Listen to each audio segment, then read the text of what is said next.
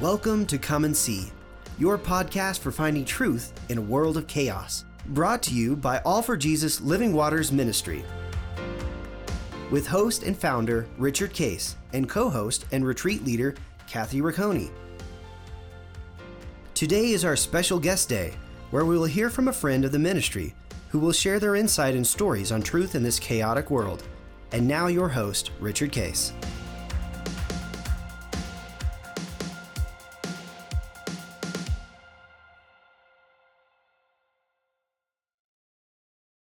Well, good morning, everybody. This is Guest Thursday, and we're very excited. And Kathy, I know, is very excited. I am. She has invited her son, Josh, and his wife, Emily. They'll be able to share their story with us. Welcome, everybody. And by the way, Josh, he's gifted. One thing I know he's gifted in is in technology. And when Kathy and I set this whole thing up, he actually was the one that guided us into actually having it work. Right, very, very patiently, I might add. Yeah. Well, okay, you older people, try this, and we kept practicing and until we finally understood it, and now fundamentally it works really, really well. Once in a while, as technology, and Josh was just explaining that to us. We're here just two neophytes, so to speak, and he said experts every day have the same issues. Yeah, technology doesn't work sometimes, and then for us, we have to call him. Hey, Josh, what do we do now? So welcome. You guys are located. Where are you located? So we are in Lewis, Delaware right now. So anybody familiar with the Mid-Atlantic, we're like 10 minutes north of Rehoboth Beach. Okay. It's a beautiful area, cute little town they found. Yeah, it's a fun town. We really, really like it. It's a good place to be. Yeah, and Kathy, I know you and Dan had gone down recently you described it as Chesapeake Bay. Where did you go? Did you go and stay with them? We did get to go stay with them too, but Dan's mom lives down on the Chesapeake, on the eastern shore of Maryland, which is only about an hour and a half from where Josh and Emily are now. Uh-huh. So that's very convenient for us. So when we go down, it's easy to connect, which is nice. Get to see both at the same time a lot of times. Great. So they're in a great area. It's only about a 7.5 hour drive from us. So That's closer than Waco, Texas was. Definitely. Emily and I had to make that drive once, and it was brutal. And we love road tripping together. We have a ton of fun with it, but 32 hours is just not fun. Right. 10 hours is good. 32, that's long. Do you guys get out on the ocean much at all? No, we get out to the bay a little bit, and some of my coworkers in the area have a boat, and so we'll take that out, things like that. And then my grandmother has a boat on the bay, so we'll go up and visit her and take that boat out. But no, we'll go out to the beach, but we don't take a boat out to the ocean a whole lot. Yeah. Okay. Well, great. Well, we love. We're looking forward. I know Kathy is having you share your story. Emily, why don't you start and tell us, how did you come to know Christ? Yeah, so I was raised in the church. My family was Christian. We grew up going every Sunday. I heard the gospel from an infant all the way up until I graduated high school. So I would say that I placed saving faith in Jesus when I was 7. But I didn't really know what that meant at the time. No one really does when they're 7. So for me, my journey really started when I surrendered my life to Jesus my freshman year of college. So I would say that's probably the pivotal point. I believe I was saved before that, but didn't enter into a relationship with Jesus and live a surrendered life daily with him until my freshman year. Yeah. Where did you go to college? I went to Baylor University. Oh yeah, you went both of them to Baylor. Yes. Sick 'em Bears. Sick 'em forever. But yeah, I grew up in a Baptist church, and the typical preaching within our church was very much, this is how you become saved. Yeah. And I didn't know that God wanted to speak to me. I didn't know that God loved me and cared about the little choices that I made each day and wanted to be present with me during those. And I didn't know that. So, we did what we knew. And then going to college, I started going to a church called Antioch in Waco. Yep. And a little more charismatic than what I was used to, but I felt a leading to go there.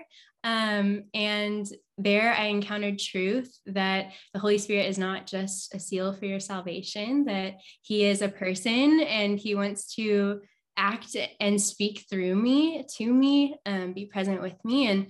And then I learned that Jesus wants to live a relationship with me too, and what that looks like. And I transitioned at that point from having a relationship with my Bible and doing religion to having a relationship with Jesus and really pressing into what he wanted and learning to love him, not just believe in him. Yes. Yeah. Beautiful. Wow. That's a fantastic story. Can you see why I love my daughter-in-law? Yeah. I mean, if you knew nothing else about her, but you heard that, you have to fall in love with her. We'd say, that's good. That's good. We'll keep that. Yeah. Josh, how about you? When we met, I was like, oh yeah, no, this will work. Yeah. Yeah. Good. Yeah. A good wisdom there, Josh. You married up. That is the goal. How about you, Josh? How did you come to know Christ? Yeah, so I had a similar story in a lot of aspects. Grew up in a Christian household, and obviously mom was here. So shout out to mom and dad. They did a great job. We had just such a sweet time growing up. Had really, really sweet relationships with everybody in the family. My brother was my best friend, loved my sister to death, and then I could go to mom and dad for everything.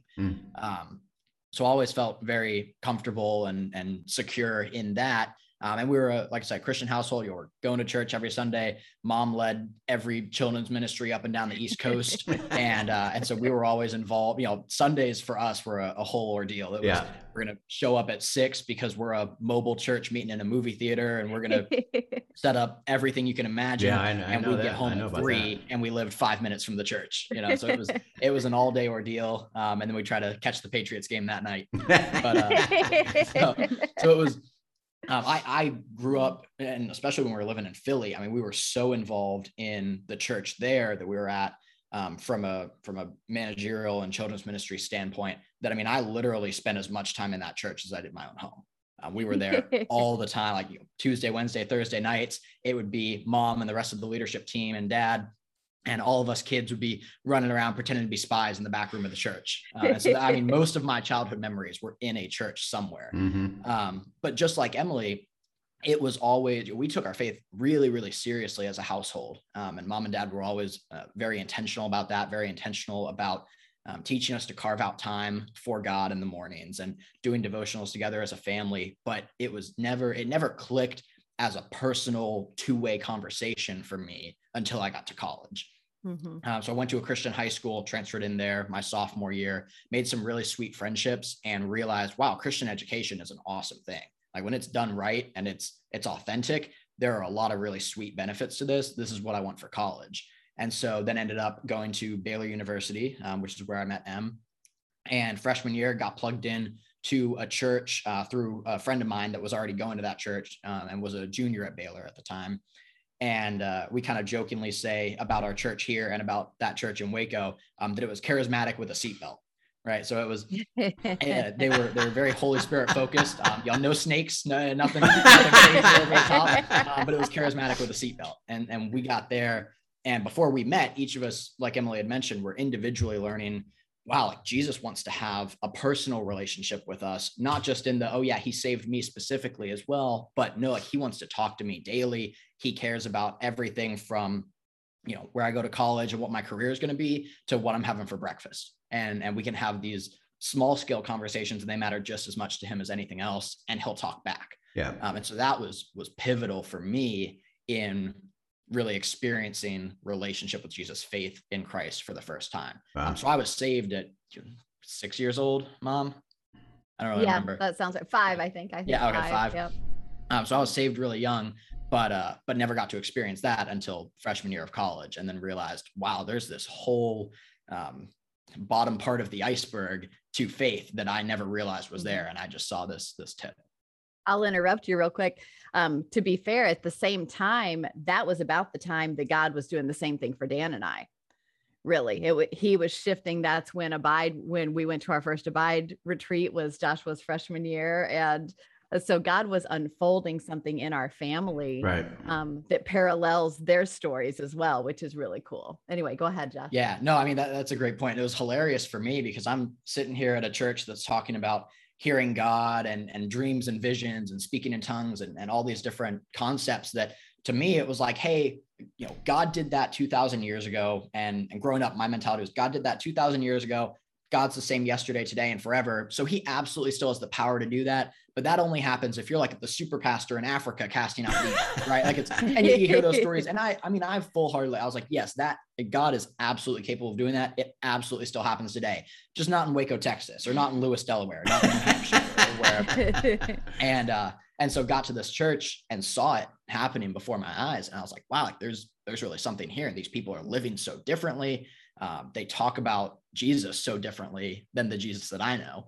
And so as I was experiencing that, I was like, man, my family is going to think I'm crazy. Like I'm going to be the kid that went off to college and joined a cult. And but like Mom had mentioned, God just so beautifully orchestrated this shift in our family, where everyone was learning that at the same time. And I was learning it and experiencing it and had no idea how to put it into words or put a framework to it. And so as I was kind of, firing from the hip, so to speak, Mom and Dad were going through this teaching that kind of put framework and put words to everything that I was experiencing. Yeah.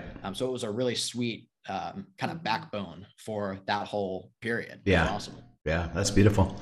Well, tell us, you said you met at Waco. Why don't you describe that? How did you meet specifically, and what led you both to decide to get married? I love this story. So why don't we love this story. We tell the story all the time. It's like my favorite story. Why don't you start with kind of God's journey with you up to the fast, and then I'll jump in after that. Okay. All right. So, like I said, I surrendered for the first time to Jesus my freshman year of college. What I didn't mention is that I was living in a ton of sin prior to that, just absolutely in the highest state of rebellion that you can be in. But God kind of took hold of my heart over Christmas break. I was home, and he really he allowed my heart to break for the things that I was choosing. And it finally all came together when I was like, this isn't really how I want to live my life. So I said, God, I'm done. I want you. And from that point on, he led me to Antioch, which is when I started attending a small group there.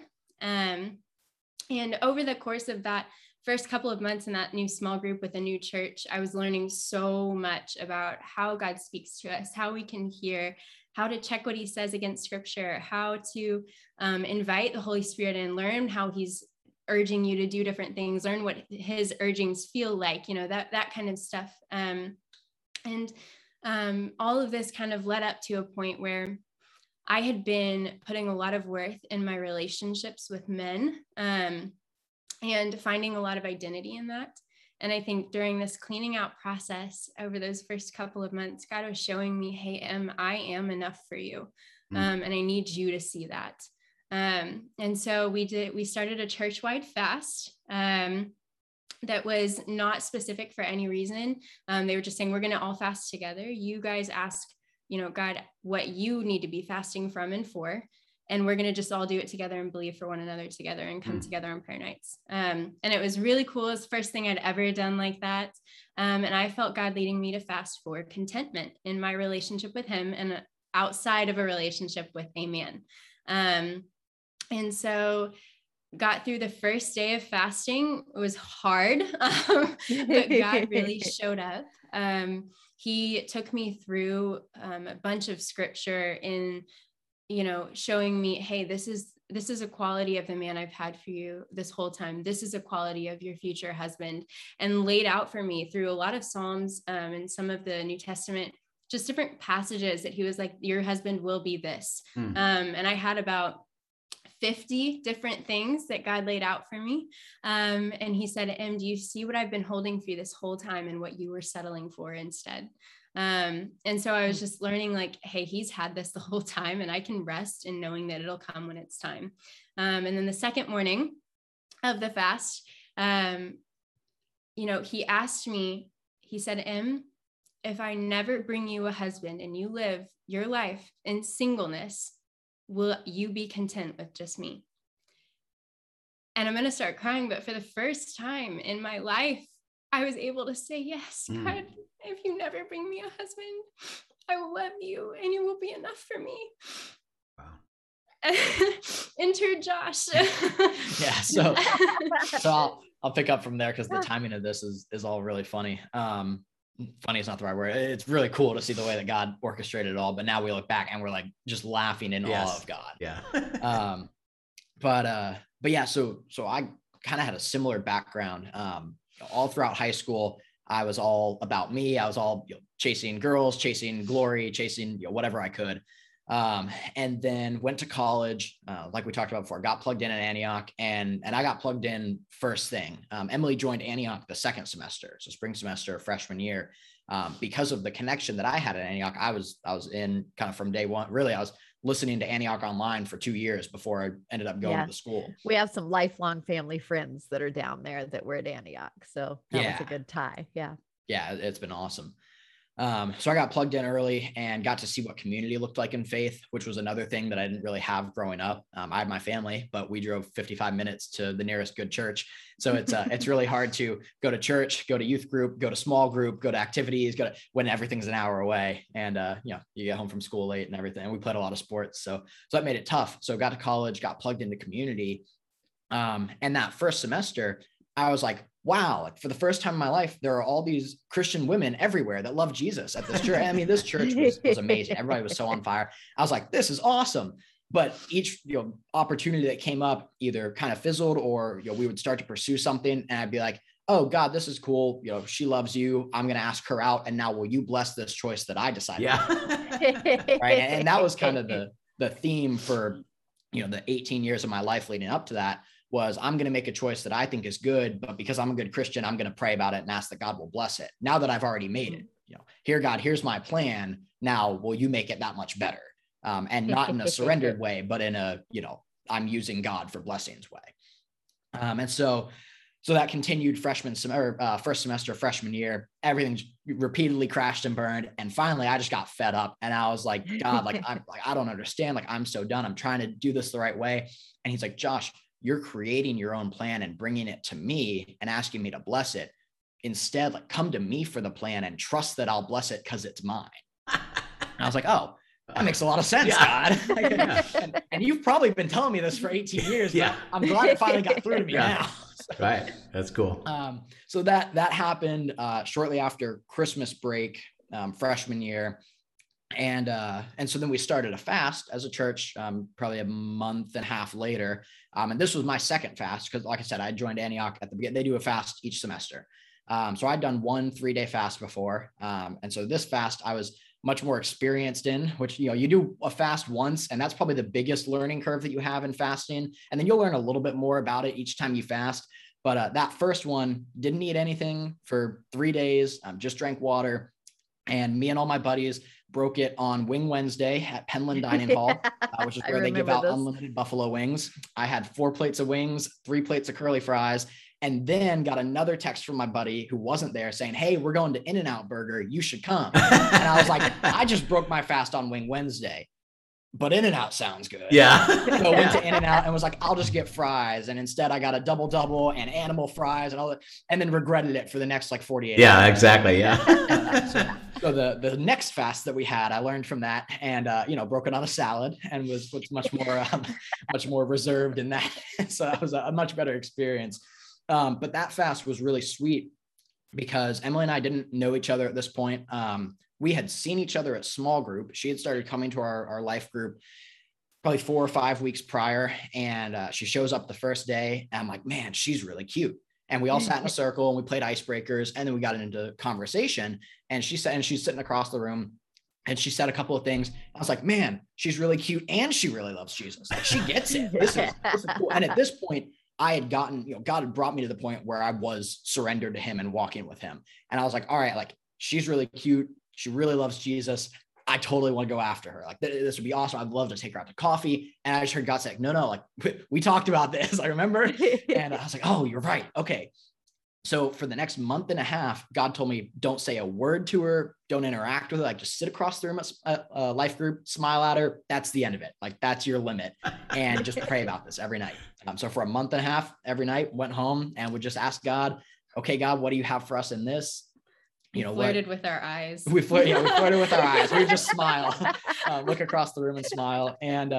And so for a month and a half, prayed through that. And every day he was just telling me, hey, keep waiting, keep pressing in, keep praying, but nothing yet.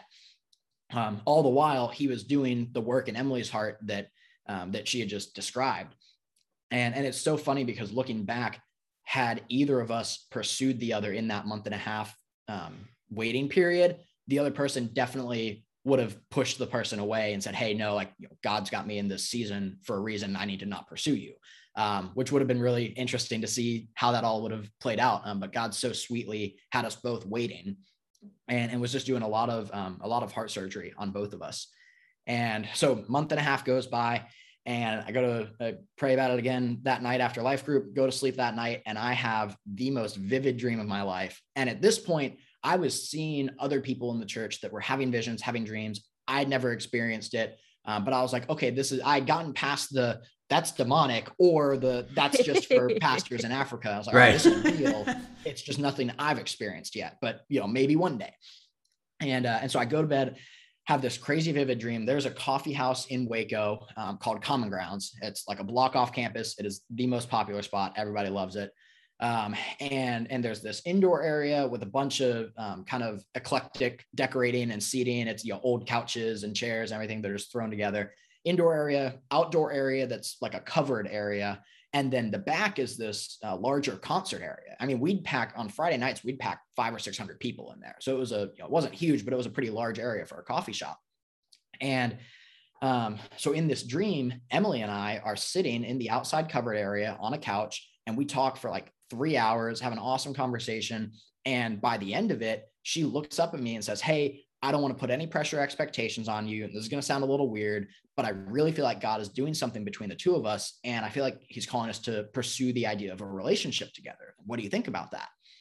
And I was like, yes, absolutely. Like, that would be awesome. I totally agree. We exchanged numbers. We left. I went back to my dorm. I was just over the moon. And then I woke up and I was like, that didn't actually, it felt so real. And I woke up like upset that it didn't actually just happen because everything went perfectly. And I was like, all right, like that was, it was one of those dreams that you could tell it was very God-led, God-given, and just way too real to be anything but what God was speaking over it. And so I was like, all right, I'm taking that and I'm running with it. And I think I called mom and was like, hey, like I had this crazy dream. Like just wanted to tell you about it. I think I'm going to, I think God's speaking this. I'm going to take it and run with it. And she affirmed me. I confirmed that. Yep. Yeah. And so I didn't have Emily's number, but we were in a group me together, which for anybody that doesn't know is an app for group chats. So a lot of people use it for church or for college groups and things like that. And so I slid in her group me DMs, direct messaged her on group me. And that was the desperation play that I had because that was the only way I could find her. Her maiden name is Smith. So her name was Emily Smith. So originally I tried to find her on Instagram. There are a lot of Emily Smiths out there. There were like 8 or 10 just at Baylor. So that wasn't going to go well. And so I messaged her on group me. I was like, hey, me and some buddies are going to go to Common Grounds and we're going to hang out, get the iced tea and coffee and things like that there. We're get those drinks and we're going to study and take a couple hours there. Would you want to join? She texts back and she's like, yeah. And all of that was true, by the way. All of that was 100% true. We had friends that were supposed to be there with us. And I don't know if they did this on purpose or if this was all genuine and just came up. But my roommate and some other friends hooked me up and they all bailed out last second. They're like, hey, sorry, everything's come up. And so it was just me and Em. So I show up 10 or 15 minutes early. I was like, I'll find us a place to sit. And I went to Common Grounds probably 4 or 5 days a week. I was there all the time. It was never super packed. This was like a Tuesday afternoon at 4 o'clock. Except for concerts, pretty much. Yeah, except for concerts. So, it was never super crowded in the mid-afternoon or anything. And I show up on a Tuesday afternoon and the entire place is full. There's not a concert that night. There's nothing going on. So I go in the main area. There's not a single place to sit. I go out to the outside covered area, nothing. I go to the back and there's all these benches and tables everywhere. Everywhere is full. So I make a full loop through this place. I come back through the front door. The guy at the front like looks at me funny because he's, has seen me the second time now. He's like, you good? I'm like, yeah, I mean, there's just nowhere to sit. It's like, yeah, we've never seen it this busy before. We don't know what's going on. Everybody decided to show up. So I start walking through the place again, and I go back to the outdoor covered area, and there was one open couch, and it's the couch we sat on in the dream. And Wow. I kind of laughed. I thought, that's a little weird. Oh, well, and like went and sat down, didn't really think anything of it. Em shows up 10 or 15 minutes later, and we get talking. We talk for 3-4 hours. And at the end of it, she looks up at me and word for word, hey, I don't want to put any pressure or expectations on you. This is going to sound weird, but I really feel like God is doing something between the two of us. And I feel like we're supposed to pursue the idea of a relationship together. And I was like, absolutely. We exchanged numbers. And then we sat there and we kept talking. And for about 5 or 10 minutes, I wrestled with God in my head. He was like, hey, you have to tell her. And I was like, oh, no, like, that's not okay. It's like, no, you have to tell her about the dream that you had and about how all of that happened right now. And I'm like, Jesus, like, I know you're God, but like, I don't think you understand. Like, that comes off really like creepy or serial killer, or like, that's not okay. That's not socially acceptable. So for 5 or 10 minutes, we wrestle with it. And then, finally I'm like, all right, like if you're serious about this, fine, like I'll do it. And I told her, and she was just like blown away by it. And so we were both just in awe of what God was doing in that. And that led us into this really sweet season where over the course of the next several months, God made it abundantly clear to us that this was who our forever person was, that this is who he had planned for us. But at the same time, gave us a really sweet comfort and warning of, hey, like dating is a sweet season because you don't have the marital commitment and you don't have the spiritual weight that you carry for each other. I want you to embrace that. I want you to step into this dating season and, take what is coming in the future and lock that away, right? Like, don't let the emotional weight of that or the spiritual weight of that come into your dating season, because I've got sweet growth for you in this season. And then when you guys do get married down the road, you'll be able to look back and say, oh, how cool was it that he promised those things? But it was something that he just really sweetly encouraged us to take and lock away for that period of time, rather than build our newly found dating relationship off of, oh yeah, God told us we're going to get married. It wouldn't have gone well with the parents either. No. Yeah. And by the way, we got married at the end of our junior year. Junior. So we spent our senior year of college married and doing COVID quarantine together. So it was a lot of really good quality time, honestly. Awesome. A really good foundation to lay for a marriage. So you dated. And unlike the 2020 weddings, we actually got to have a wedding in 2019 with guest and rehearsal dinner and reception and everything. If we had waited till after graduation. You dated for 2 years? Correct. Yep. Cool. By the way, my wife Linda's maiden name is Smith. Oh, I didn't know that. I was excited to lose it. I'm sorry, Mom and Dad. I was excited. Yeah, that's great. So you got married, finished your school. My wife and I, interesting enough, we were married when we went to college as well, so that was cool. We were high school sweethearts. And tell us about your career since then. What have you both been doing since you both left school? And you obviously you went back east for your work and for your life. So what are you doing? You want me to start? Since you're the reason we're here. Oh, fair enough. So I work for a company called Shaw Industries. We're the world leader in flooring manufacturing. So we make carpet, we make vinyl, we make all the flooring options out there. We make them. So I'm in sales for them. So I sell all business to business. So I've got a client base of probably 60, 65 customers on the Eastern Shore of Delaware and Maryland. And I just get to drive around and go visit that. We've got sweet friendships and relationships there. And I get to go visit customers and help them grow their business.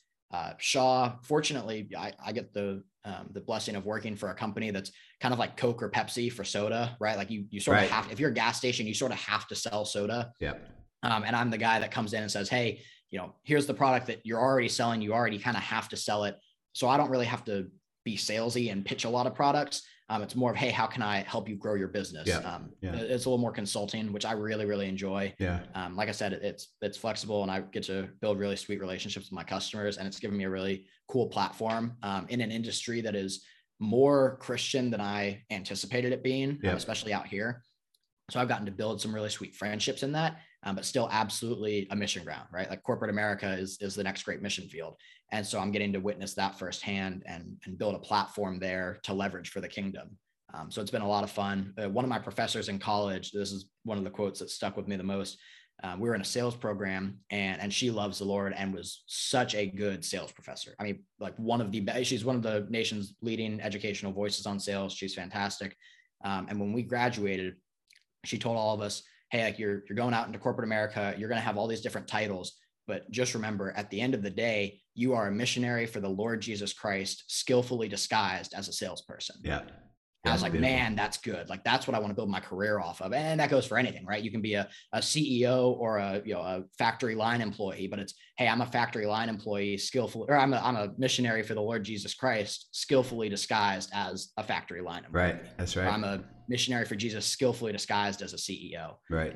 So that's what I do now. I'm a missionary for God, and I just wear the disguise of a salesperson each day. Yeah, that's great. Linda's, by the way, she's an interior designer. So I've been with her where she selected Shaw products for her clients. So, there you go. So it's pretty, I know all about Shaw. It's pretty cool stuff. Yeah, we do a lot of design work. So we love our designers. For sure. Emily, how about you? What are you doing? Yeah, so what he didn't share is that his job took us to 6 different states in a matter of 8 months. So we were moving around a lot after college, after graduation. And for me, that was very hard to find a job in the middle of all of that. Yep. I graduated with an accounting degree from Baylor. And so theoretically you can take that anywhere, but they like to know that you're going to stay. So I wasn't really able to find anything. The first place we went that was corporate training, I was volunteering just at a local nonprofit. I enjoyed that a lot. Yeah. But then when we moved to St. Louis for about 2.5, 3 months, God started laying it on my heart that he had a job in store for me. And I didn't have any clue what the logistics of that would look like, but I trusted him. And then the last week of December, actually K-Force was where I went to get help finding an online fully remote job. Yep. And so now I am working with MasterCard, have been here for 8 months, and I'm on a contract. So right now it's scheduled to end December 31st. But that has been through 2 extensions the Lord has provided. So, I've enjoyed it. I'm what they call a settlement analyst. I just do a lot with the database, the systems management, stuff like that. Okay. I enjoy it. It's been really flexible for us too. My boss is really easygoing about just work your 40 hours in the week. I don't really care when you do it. Nice. So that's been flexible and able to be home and get stuff done too at the house. So that's been really good. Well, and it was cool because like she had mentioned, we bounced around so much between training for Shaw and then some of the kind of early temporary opportunities while we waited for a permanent territory to open up, which is how we ended up in Lewis. But during that time, we were bouncing around so much that, like she said, there was just no way to get a steady job that was going to provide a decent income. And then this fully remote, very flexible job kind of fell into our laps. Through a connection of one of all of our mutual friends, Dave Dunkel, which is where that K-Force connection comes from. Right, that's right. Dave, by the way, Dave and Melissa were on broadcast, so they know, people have know a little shit if they've seen it, know a little bit about K-Force, so that's cool. Okay, yeah. So we know the Dunkels, love them, and so that was kind of how we got plugged in at K-Force, or how I got plugged in at K-Force. And then this job comes along and it's fully remote and flexible, and so we're like, great, like we could move 20 times, and which is what we did. Which is basically what we did. Yeah.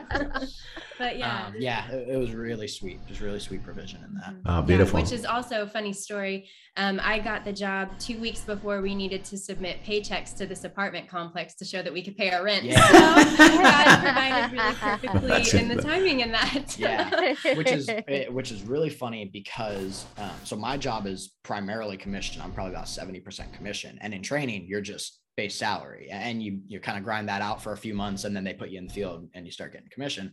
But with the paychecks that I was getting, and the way we manage our money, we would have been able to afford the rent. But with the requirements that they have, it's got to be 4 times the money, all those different requirements. We're like, well, we can't. Like, there's not an apartment out here that we meet those requirements for. Like, we can pay it, but they don't know we can pay it. And then, like she said, like 2 weeks before she lands this job, and it was like, all right, this is perfect. And she's full salary. It's no commission in that role or anything. And so they knew exactly what was going to be coming into our bank account, and they're like, all right, approve. And we got placed out here, which was a whole nother story of getting to this apartment. But yeah, that's what I'm doing now.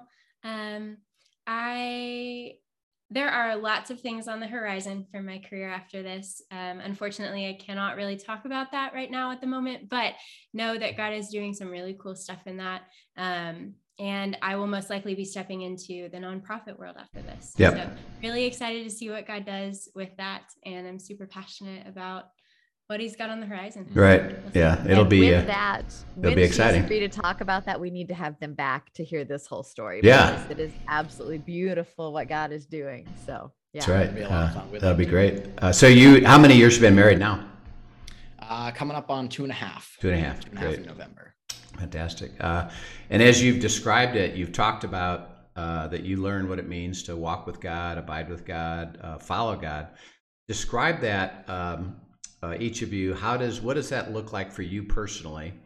And then how are you pursuing, receiving, and living out God's will, which, as you said, he cares about everything. So how does that work for you guys?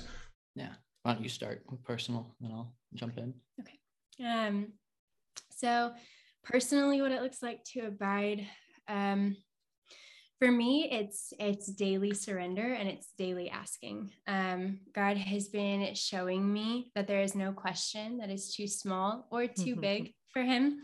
And so I'm learning that, like Josh said, kind of about the girls thing of like bringing it to him and asking him instead what your plan is. He's showing me that he wants to apply that in every area of my life. So like small things like, God, what do you want to say today? Like, how do you want me to live my life today? Is there anyone you want me to reach out to and encourage today? Like what little things am I saying yes to you in today? All the way to, hey, are we supposed to move to the Eastern Shore for your job? I don't know. Let's pray about that for a few days. And really abiding and getting into his presence. And it sounds so complicated sometimes when we say the word abide. It feels like, oh, there's got to be 10 steps involved in that. But what's funny is that like when you actually sit down and you actually open the word and you just start talking to God like you're talking to a friend, like it becomes so easy. It's, God, I love you. I want your will for my life more than I want any of these things that I just asked for. So what do you want to say? Yeah. Like, what is your will? Are you ready to speak about any of these things? And then I wait. And a lot of times, most of the time, it's the first thing that pops in my head. Sometimes he'll speak to me when I'm not even asking. Right. Like when we sold our car, I wasn't asking about when we should sell our car. And one morning he was like, hey, you guys need to sell Josh's car right now. And I was like, okay, we're doing this. So yeah, it's as simple as asking, as funny as that is. It's being willing to lay down your desires. For me personally, it's being willing to lay those down, speak them to God, let him know what my desires are, but then be willing to say, even if that's not what you have for me, I want your will. Yeah. And you had said something when you were looking at God speaking to you about your husband, and you said there were 50 things. Is that when you learned journaling? And is journaling a piece of what you do as you're receiving, what God is speaking and you talking to God? Yeah, absolutely. Early on in my surrender to Jesus, the weeks after that, I was spending, 2 hours a day with him, and learning what journaling, feeling impressed upon my heart that I needed to steward what God was speaking to me. Yeah. And be able to go back and refer to it, because it's easy to trust what God is doing when you're seeing him move all the time. It's a lot harder to trust when you don't see it and when you feel like you're being forgotten. And it's good to look back and say, no, I haven't been forgotten. This was part of his plan all along. He spoke it here, here, and here, or he was speaking ahead of this and preparing me for this season. And I can go back and look at that. And even just remembering it, as funny as that sounds, I'll go back in my journal sometimes, not because I need anything, but just because I want to remember some of the sweet things God told me. Right. And so, just having a journal and a recording of that encounter with him each time has been really good for stewarding my heart, rebuking lies, speaking truth. And then just honestly, like getting to zone out the world too. If I'm not journaling, I'm talking to God, but I'm also looking at a squirrel in a tree, and Josh is tapping me with his toe, and I get these distracted. But if I'm journaling, it's me and Jesus, and it's easy to focus in. Yeah, that's a beautiful description. And by the way, a clarity of, journaling means, well, you're talking to God. And the focus is God, and you're not distracted by it. And then, by the way, you do keep going and going and going, which you've explained. And what a beautiful explanation and understanding of that. So that's beautiful. How about you, Josh? What does it look like for you? Yeah, so a lot of the same things that Em said, I'll echo. It's for me, it's the daily. Okay, like every morning, I sit down on the couch next to Em. We start our individual time with the Lord, just kind of side by side. And each morning, the first thing I write in my journal, same deal, journaling, because for me, journaling is everything that Em just described, of being able to look back and see the themes that God is speaking to you, and a really sweet way to process everything. But for me, it's also a way to slow down, right? Because I'm male, so I like to go a million miles a minute all the time, and I'm Italian, so I really like to talk and think a million miles a minute all the time. That's right. So our household growing up, I mean, our conversations would be, if anybody ever saw the show Gilmore Girls, it was really famous for very quick conversation, everybody talking as fast as they can, talk over each other.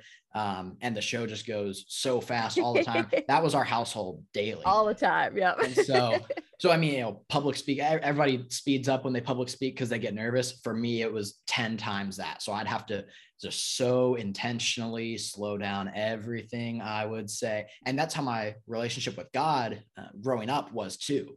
It was, I'm going to carve out time for God. And it wasn't a set amount of time or anything. It was, I'm going to spend time with Jesus.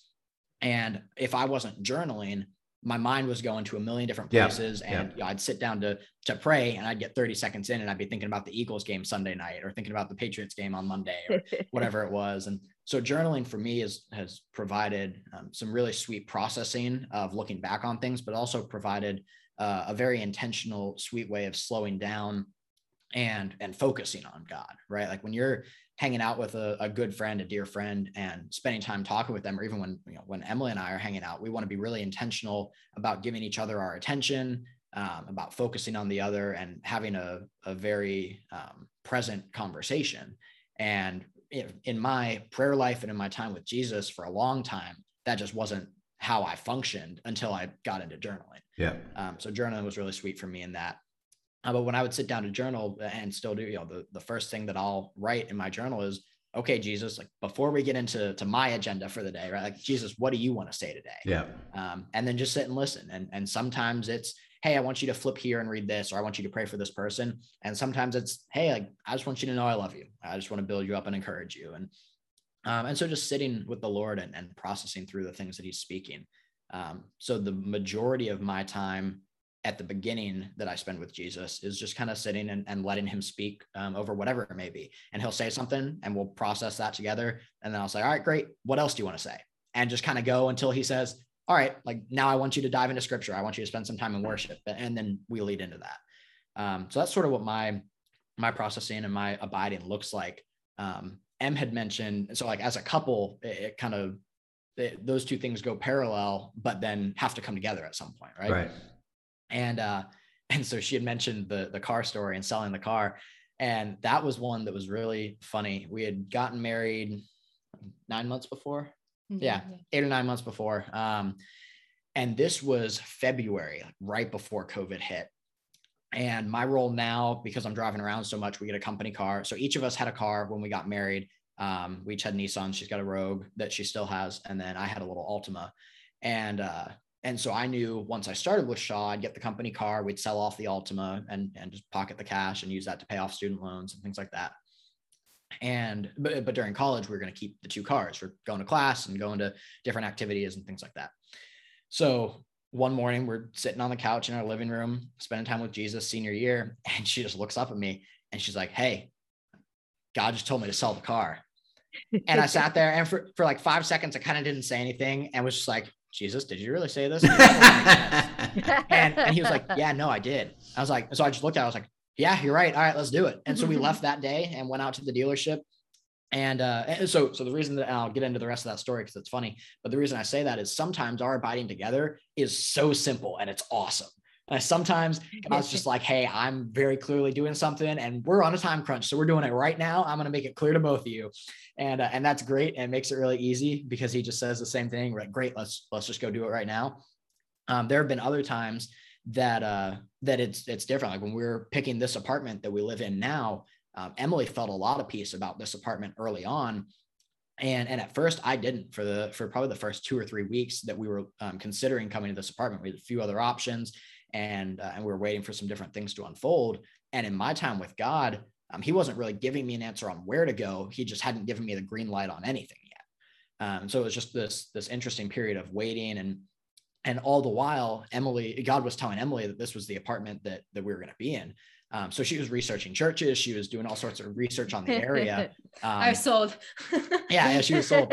Meanwhile, I was just getting my feet under me in this role, figuring out my customer base, and the original places that we looked at for where to live were primarily based off of, okay, well, where do we think most of the good customers are? And this territory was very underserviced, so we had no idea what would be best. It was closing your eyes and throwing a dart at a board. Yeah, it really was. But based on the few data points that we had, we were trying to figure out what would be best. And so I was really looking at it from that perspective. We had a couple options that we were looking at, but I just really felt God cautioning us to not do anything. And Emily was being led towards Lewis. And as the territory developed and we got more comfortable and saw everything, he told me eventually, hey, yes, this is the apartment that you're supposed to be at. This is where I want you. And so we show up here, and long story short, it's perfect. It's perfectly central to where 90% of the business is. And had we based it off the numbers before, I'd be driving way more. We are literally 3 minutes to the greatest church that we've been at. When we were in college, we loved Antioch. This was everything Antioch has at a really small scale, which for us just totally fits our personalities. So it was just really, really sweet to see the way that all of that played out. But the other thing that was interesting was we were in corporate housing before coming here. So we had a corporate apartment in Salisbury, Maryland, and we had to give Shaw an idea of when we would be done and when we'd be moving out. And long story short, had we told them, yeah, we found an apartment we want, and here's the move-in date for it. It was new construction, but here's the projected move-in date. When Emily first had that laid on her heart, we would have told Shaw, we're ready to move out this date. And that date would have come and gone, and the apartment complex wasn't ready yet. They got delayed on construction. There were all these different things going on. They couldn't get the handrails for the staircase shipped in from China, which is not necessary to living in it. No, but for it to be up to code. And coding. Yeah. And so frustrating. So it was such a sweet season looking back, because God was speaking the location to Emily, and she was finding all this research, all these fun things to do, these churches to get plugged into, but not letting us pull the trigger on it yet, because he hadn't brought me to that same point. We weren't in unity, because he was saying, hey, I want you to kind of be committed to this and do all the research, but don't tell Shaw yet, because that apartment complex isn't going to be ready and you don't know. And so basically the way it timed up was our last weekend in the Shaw apartment was the weekend we were allowed to finally move into the apartment here. He likes to be like right on time. He's not really right on time. God is always on his own schedule. Yeah. And as we're coming to the end of our time, you've described, both of you, and you use the word unity, that help everybody understand the unity isn't just a negotiation between you two, but it's actually the unity with the Holy Spirit, which you described really well, is that you were waiting. And by the way, the reason, which Kathy and I have said over and over and over again, God knows more than we do. Yep. So let's wait for that. But it sounded like you were able to allow, like particularly you, Emily, that, well, I think I've heard this answer, but it hasn't gone to unity with Josh and the Holy Spirit yet. And you seem like you were okay with that. Describe that just briefly as we end our time together. Yeah. So unity was tough for me in the beginning. God typically speaks to me first. Like I would say probably 60 to 70% of the time he speaks to me first. I don't know why that is. Maybe we need to flesh that out. I don't know. Like if I need to deal with something. early on, he would speak, I would feel like he had an answer for me, and Josh wouldn't quite be there yet. Yeah. And at the first, it was pretty frustrating for me. I'm not going to lie. It was like, why can't we just be on the same page? Right. Like I have to wait. And now I'm doubting whether I heard God correctly or not.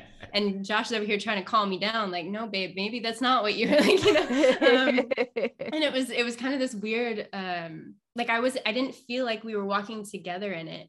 But God kind of showed me through that process, hey, no, like I'm speaking clearly to you. You hear my voice well, you know me, but allow for the fact that maybe I'm doing these two different things, because that's going to work out perfectly together in the end. I will never let you go apart. I will never let you go separately, but wait for me to get you there, because there's working happening in the process. Yeah.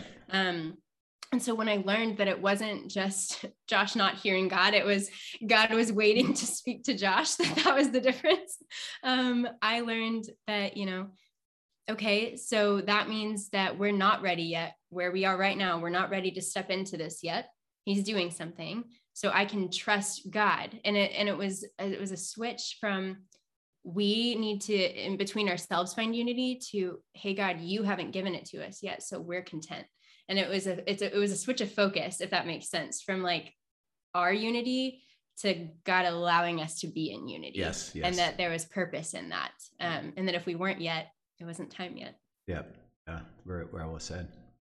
Any other thoughts on that, Josh, at all from you? Oh, no, I totally echo that. It's funny to see the way that God works with both of us, because like Em said, probably 60-70% of the time he speaks something to her first, and a day later or a week later or a month or whatever it may be is when he'll speak it to me. And I think a big part of that is he just so sweetly knows our personalities. For me, like the second God speaks something, I'm a very impatient person. That's something that God and I are working on daily. But like if God speaks something to me, I'm like, great, let's do it right now. Right. Like, let's go. And so I think he knows, and obviously his desire would be for me to be more patient in that. But I think he also just so sweetly recognizes my weaknesses and knows, hey, if I'm going to speak something sweet to Josh, there are times that I'm going to speak it and I'm going to tell him he has to wait and grow his patience. But there are other times that I'm going to speak it and I know he's just not going to be able to be patient on it. So I'm just going to wait until I tell him that, so that my timing is right. Yeah. And I'm a dreamer. Whereas Emily loves to dream. And so for her to know, hey, this is where God's calling us to be. She loves being able to get into all the details and see what churches are in the area and dream about all these different things. For me, it's like, oh, well, like if we don't know for sure, like if God hasn't spoken to both of us, I don't want to look at any of that, because what if God calls us somewhere else, or whatever may transpire over the course of abiding and coming together in that. And so he just so sweetly knows our personalities in that.